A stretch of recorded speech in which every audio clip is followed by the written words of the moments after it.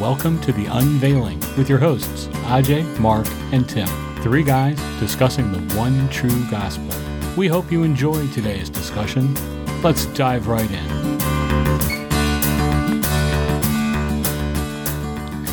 Hi guys, good to be back together again. The usual suspects here. I'm Tim. With me are Mark and Ajay.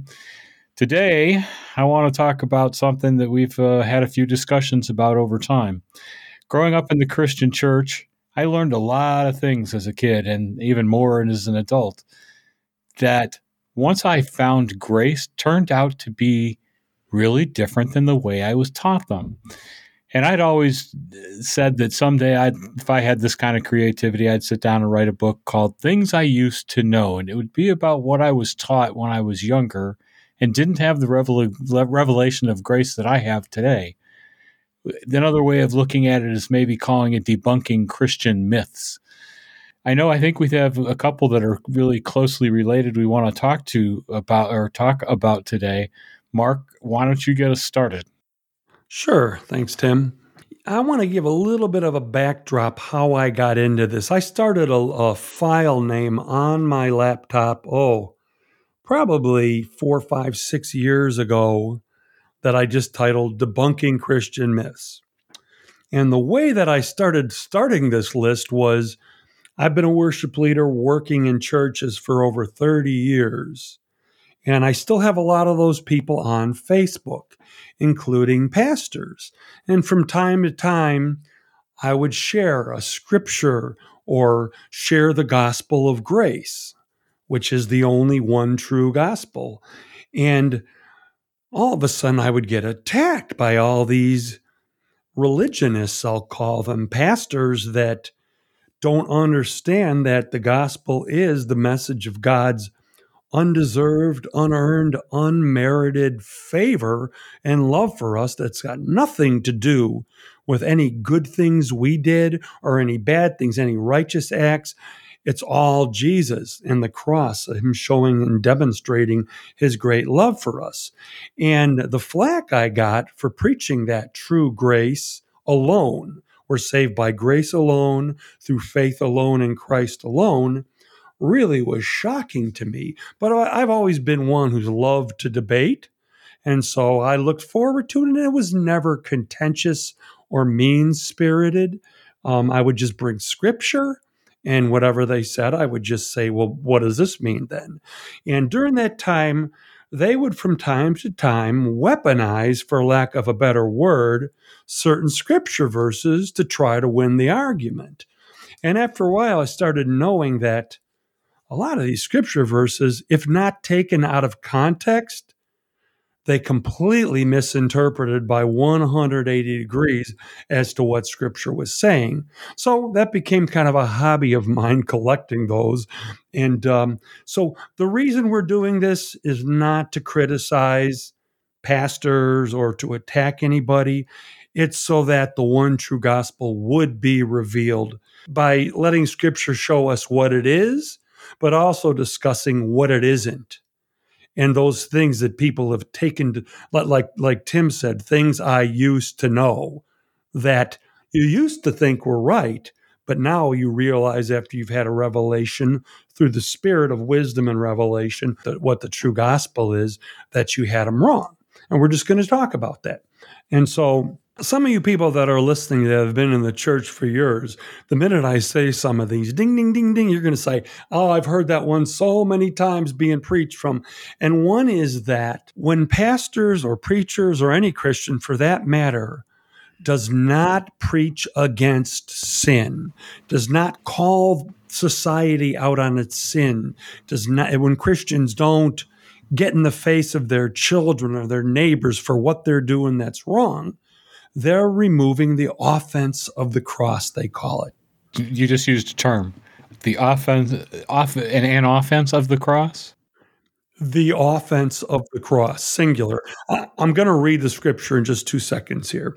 So what they say, just to capsulize one more time, is that if you do not preach against people's sin, if you do not call society out on the things they're doing wrong, then you're removing the offense of the cross. And the cross is meant to offend, is what their premise is. So let me read you where they get this premise from, and it's the only place in the Bible that you can find it. It's in Galatians 5:11. Now, this is the Apostle Paul, and he says, "Brothers and sisters, if I am still preaching circumcision, why am I still being persecuted?"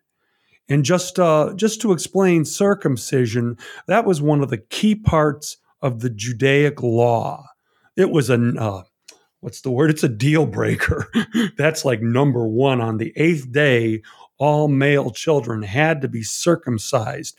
It was a symbol and a sign that they were God's people under his old covenant law.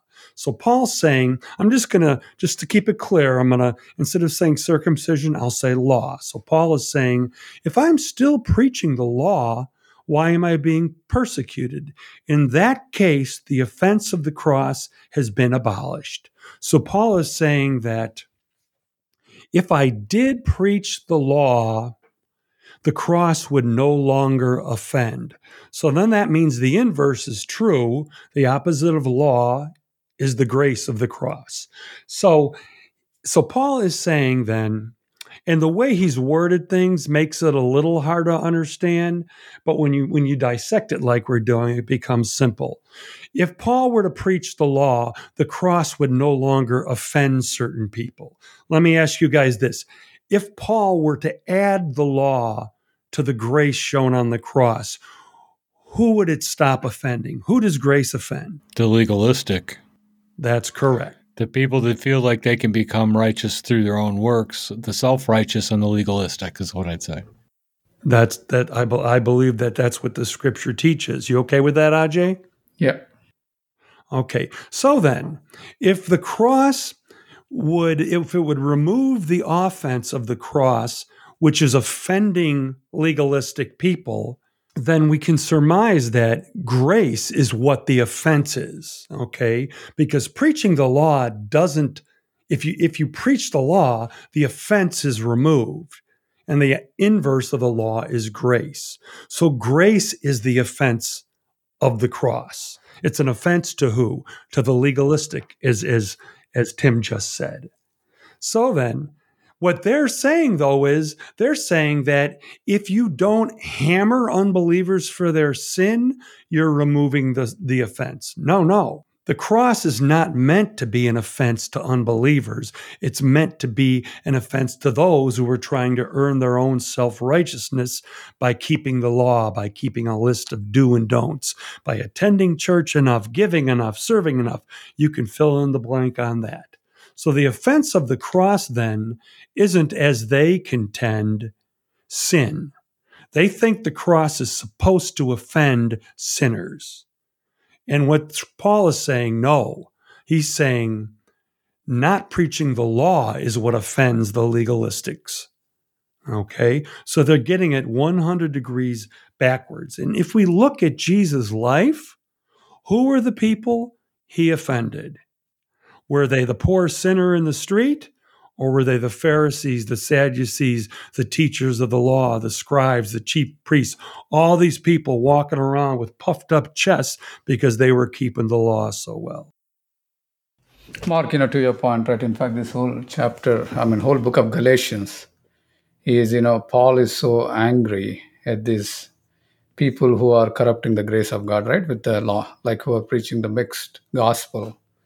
In fact, Corinthians, we know that, Corinthians are like, they were termed as carnal Christians, doing all kinds of things that they are not supposed to do. But still, when Paul writes a letter to them, right, he is actually, greeting them lovingly, calling them saints, and saying that, Lord Jesus will confirm you unto the end.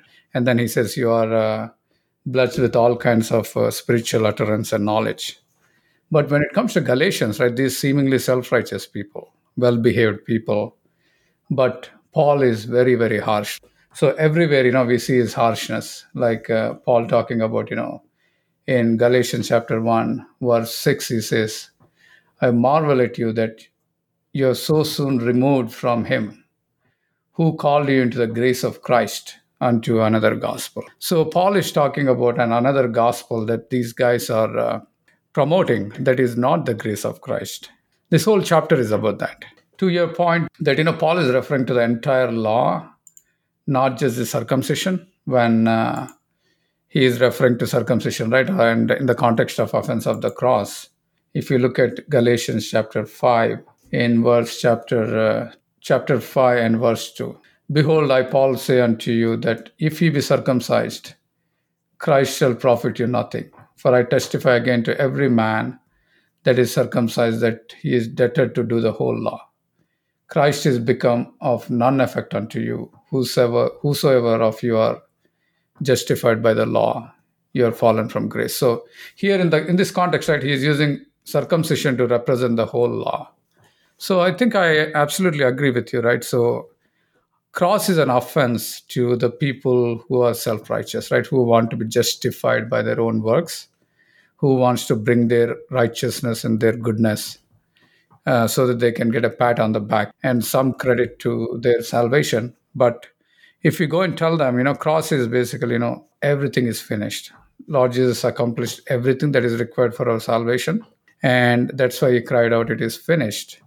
And what it means is for us, there's nothing for us to do except to receive what Christ did. And if you go and tell a self-righteous person who thinks, that he or she is so good and they want to prove their goodness before God and thereby earn their salvation and righteousness, if you tell them, hey, you don't need to do anything. If it is by grace, it cannot be by works. Otherwise, grace is no more grace.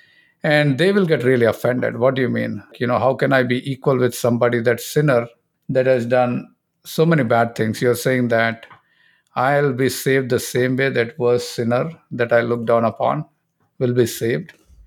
You're kind of putting them on an equal footing with the worst sinner, and that they don't like it. I think Jesus' parable about the workers who were hired throughout the day but each got the same amount of pay works its way into that very well. He hired some people in the morning and said, I'll give you whatever that amount was. And then later in the morning, he hired more at the same number, and later in the day. But he when they came at the end of the day and the workers showed up and said, well, I worked 3 hours more than he did. How come I'm not getting more? He goes, don't despise what other people get. Be grateful for what you got, more or less. I mean, I'm paraphrasing and rewording and boiling it down to its simplest terms, but it shouldn't matter to me that if I was actually a better person than the next guy, which I find hard to believe knowing who I am some days, but it shouldn't be an offense to me that you can be saved too, whether you're better than me or worse than me, the same way I am. But that's just not how humanity works. Humanity has this idea that they have to help themselves. God helps those who helps themselves. By the way, y'all, that's only in second opinions, not in any other Bible book. So, I mean, I see how that works together really well there. What's very interesting to me in my experience of being attacked on Facebook was that the people attacking me were proving this scripture. Because I was posting on Facebook that the gospel is the finished work of the cross, that we are saved by grace alone, and it offended them. So they're like actually fulfilling what the scripture said all over again. Yeah. And so moving on to point number 2, which was another one of the arrows in their quiver they would fire at me, they would say that by us preaching grace alone, through faith alone, in Christ alone, that I was diluting the gospel. I was watering it down. But the scripture you just read in Galatians 5 there, Ajay, was a perfect picture of what Paul was saying about, you know what? You want to add the law, even one thing, you're responsible for the entire thing. And once you've started adding the law, then you've fallen away from grace and Christ is of no value to you. And here in Galatians 1, at the beginning of this whole letter, which deals with people that were under attack by those that wanted to add the law to the pure gospel. He says this to them. He says, I am astonished you are so quickly deserting the one who calls you to live in the grace of Christ and are turning to a different gospel, which is really no gospel at all. He said, evidently, some people are throwing you into confusion and are trying to pervert the gospel of Christ. So once again, those who attack the pure gospel and say by not having works involved, you're watering it down and diluting it. Paul is saying here, you add one thing, it's no longer the gospel. It's a perversion of the gospel. Who's the one that's really watering it down and diluting it? The perfect gospel of grace is perfect on its own. Anything you add to it or take away from it only makes it less, only waters it down, only dilutes it. Mark, what do you think is the unwatered down gospel according to them? According to them, it's a mixture of do this, don't do that. Put your faith in Christ, but you also need to go to church on Sundays. And if you have to miss church, then you dang well better feel guilty about it the rest of the day, right? You need to give enough, read your Bible enough, pray enough. You need to not have any patterns of sin in your life. They're just like the legalists of that time who were then called. Now, there were two people that came against Paul in that time. They were the strict out and out Jews, the people of Israel that were under the old covenant law.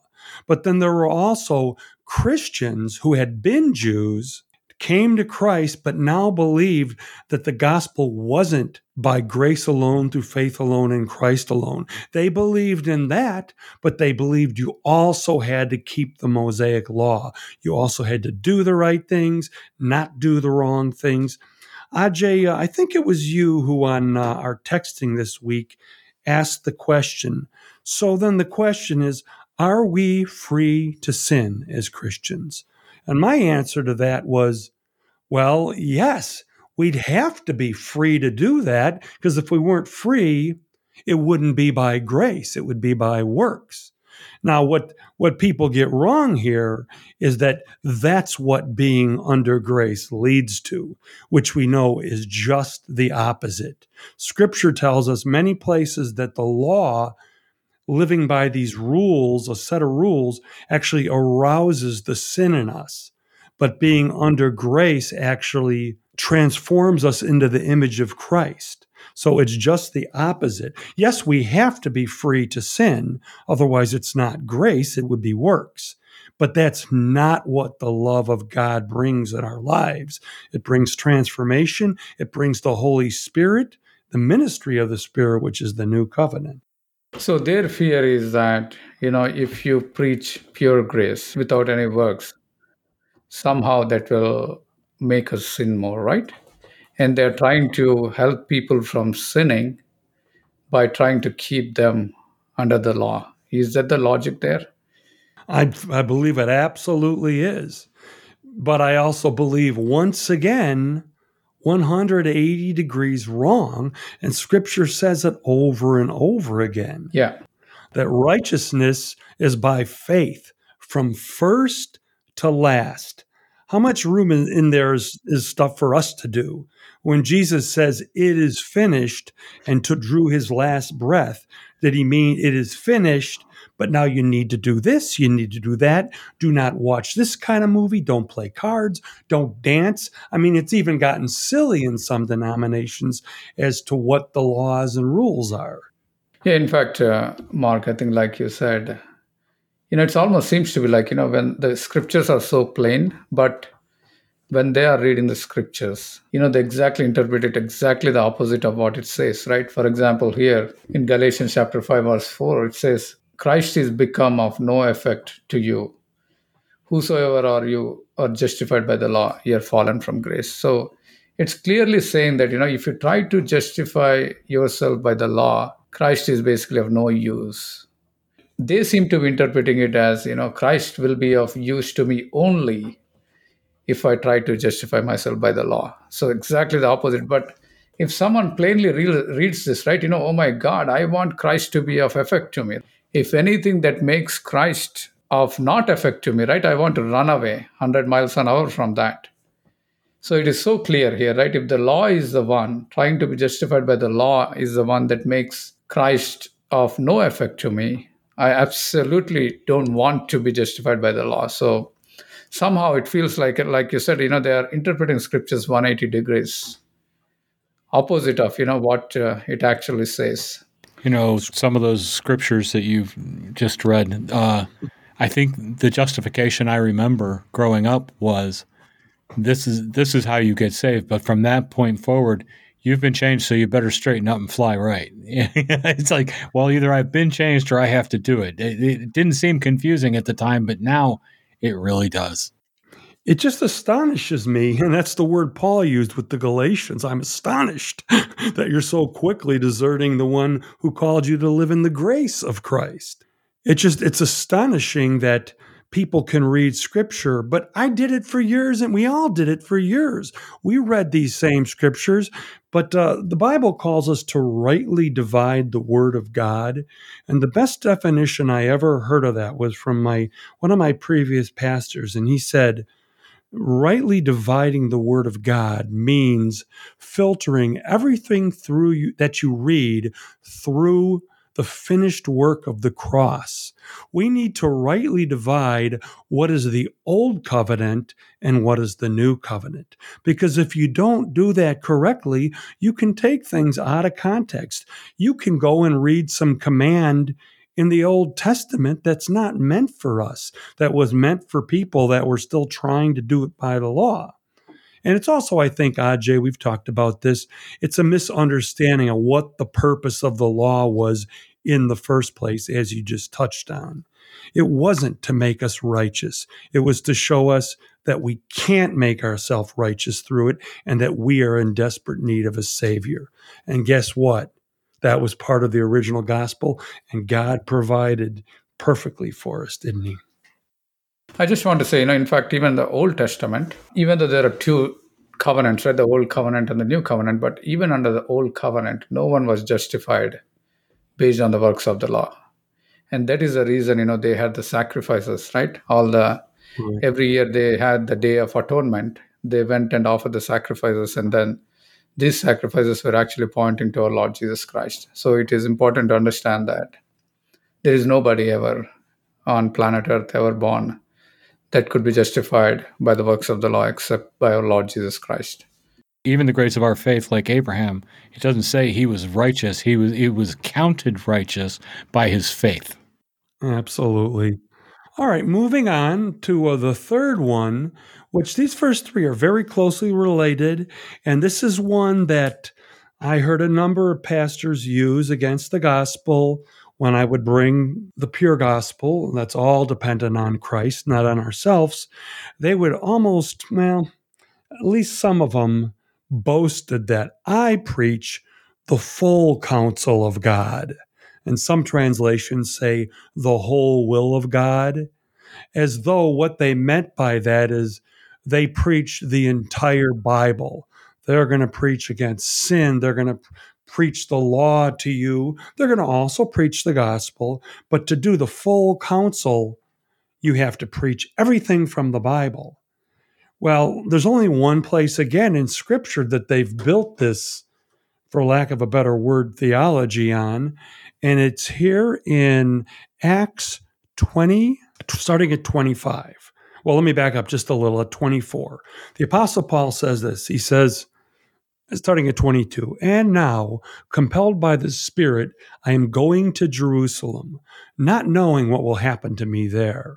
I only know that in every city, the Holy Spirit warns me that prisons and hardship are facing me. However, I consider my life worth nothing to me. My only aim is to finish the race and complete the task the Lord Jesus has given me, the task of testifying to the good news of God's grace. Now, after hearing that, guys, can I get you to agree that the most important thing Paul's sole focus out of life was to testify to the good news of God's grace? I agree. even with the threat of prison and hardship and death, he counted his life, his very life, worth nothing compared with that sole focus of testifying to the good news of God's grace. Okay, now I'm going to go on just a little bit further to verse 26. Therefore, I declare to you today that I am innocent of the blood of any of you, for I have not hesitated to proclaim to you the full counsel of God. The whole will of God in some translations. Okay, so first Paul tells us he's got one sole focus in life that he even values above his own living or dying, and that's testifying to the gospel of grace. Here he says he hasn't hesitated to proclaim the full counsel of God. If all he ever preached was Christ and the grace of Christ, then that is the whole will of God, the full counsel, because he just said that's what he spent his life doing, even at the peril of death. So the full counsel of God is the gospel of God's grace found in the cross of Jesus Christ, which was Paul's only aim and, in fact, the very task that the Lord Jesus had given him. So, what is their interpretation of the full counsel of God? The full counsel of God for them is preaching the entire Bible, preaching the law, preaching against sin, preaching tithing, which is part of the law. They will preach the gospel that Christ is the Son of God, that he died, that he rose again.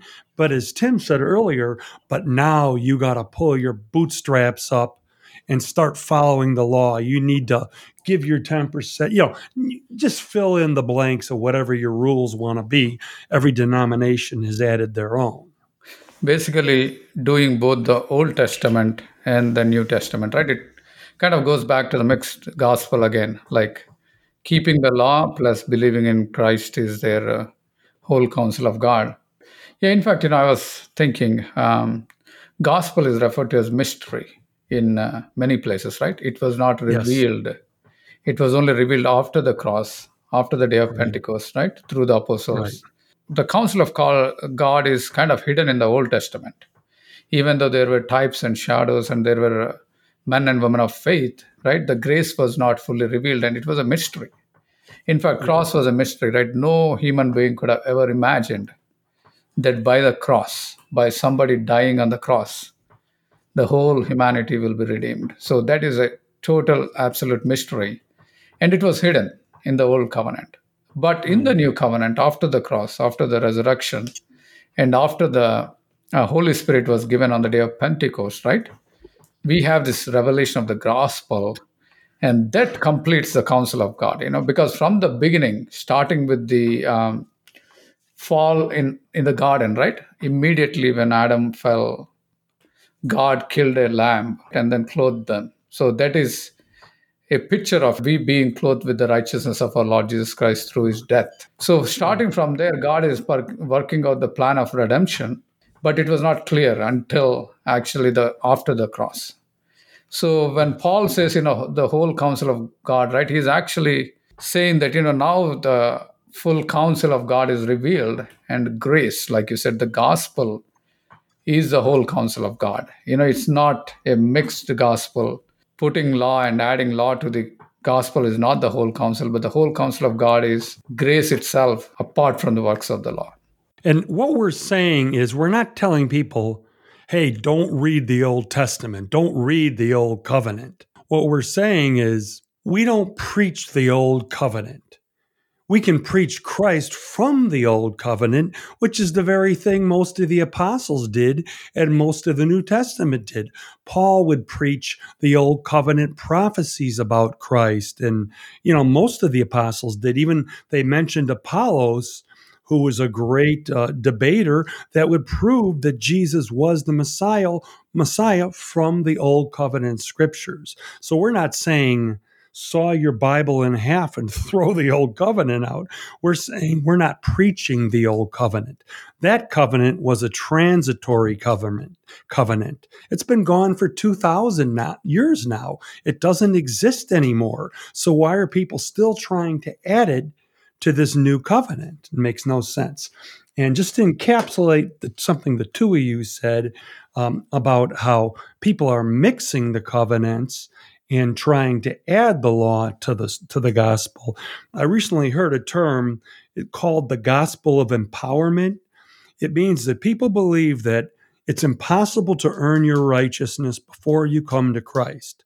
But once you put your faith in Him, now through Him, it is possible for you to fulfill the works of the law, which is basically what a lot of people are trying to do. But that old covenant doesn't even exist anymore, even if you wanted to do that. There is no old covenant. It was transitory, as 2 Corinthians 3 told us, and it transitioned out 2,000 years ago to something much better. That kind of makes it, the ultimate purpose of Christ dying is keeping the law, right? Keeping the commandments. But that's a total misunderstanding of our purpose. God created us for fellowship with Him and communion with Him and to be part of His family. We are not created to serve the old covenant and keep rules and regulations, but God created us to have fellowship with Him.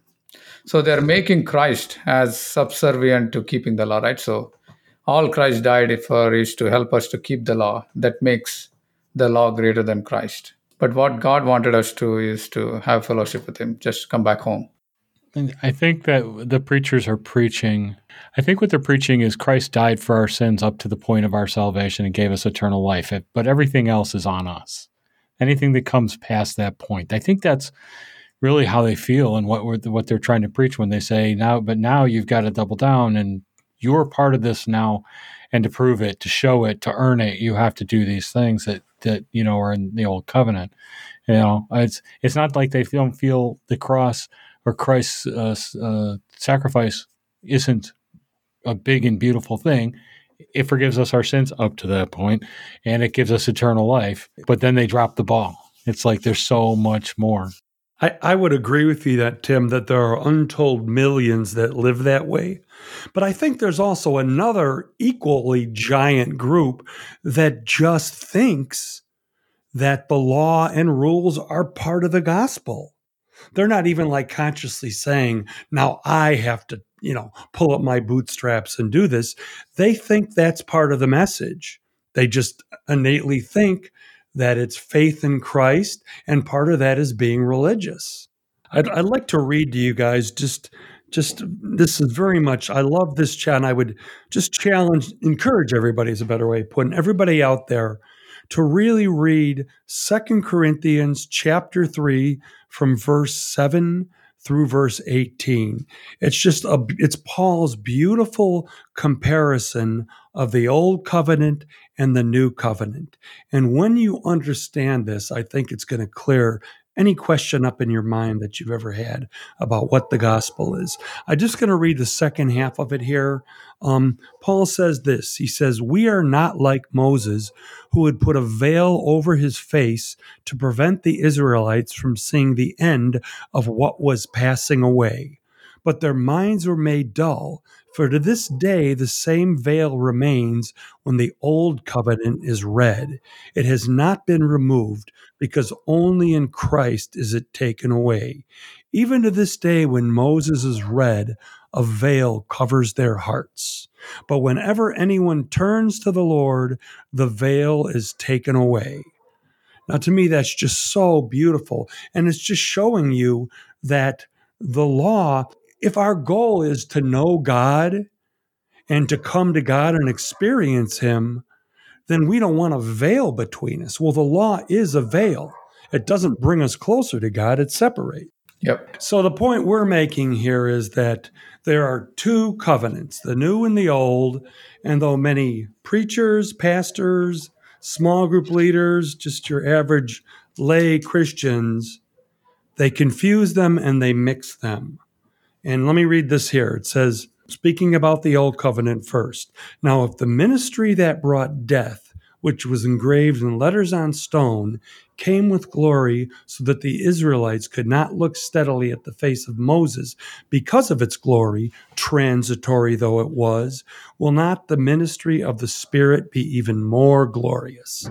If the ministry that brought condemnation was glorious, how much more glorious is the ministry that brings righteousness? For what was glorious has no glory now in comparison with the surpassing glory.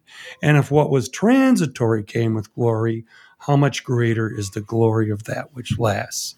So Paul's telling us that the old covenant was a ministry of death and condemnation, and that it was transitory. He's telling us that the new covenant, which is the gospel in Christ's blood, is a ministry of righteousness. It's a ministry of the Spirit, and it's a ministry that lasts. Why would we want to take that other covenant that, compared to the glory of the new covenant, has no covenant at all and has now transitioned away anyway? Why would we try to take that and mix it in with this perfect gospel? Yeah. It just doesn't make sense. It just separates us from God. Amen. In layman terms, it seems like, based on what you read, Mark, the new covenant is way more superior to the old one. Yeah, absolutely. Why do people even want to consider the inferior one when way more superior is right in front of them? And it is free. The best news is it's free. We don't have to do anything. Simply by receiving all of the new covenant blessings are ours, right? Because the Lord Jesus Christ purchased it for us. So the question is, like, why do you want to do that? And I know that question is rhetorical because you know the answer to why you wouldn't do it. But I think we've discussed this, but just to quickly touch on it, it's because we are born into that system of earning, having deserve everything. It's a merit system. From the time we're little kids, be a good boy, you'll get a cookie. Work hard, you'll get good grades. Treat that girl well and she'll marry you. Work really hard at work and you'll get promoted. Everything is merit. We don't see undeserved, unearned merit anywhere else in life other than from God. So I think it comes natural to us. And then you add on top of that centuries of people who were just ignorant of the true gospel preaching a counterfeit. So that would be my two answers to that.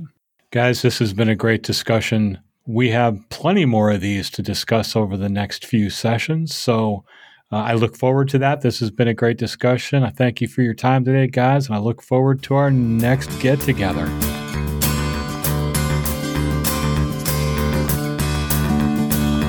We would like to thank you for listening to The Unveiling.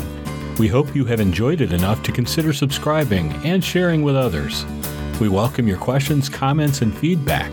You can reach us via email at theunveiledgospel@yahoo.com or find our Facebook page at The Unveiling Podcast. For Ajay, Mark, and myself, God bless, and we will talk with you next time.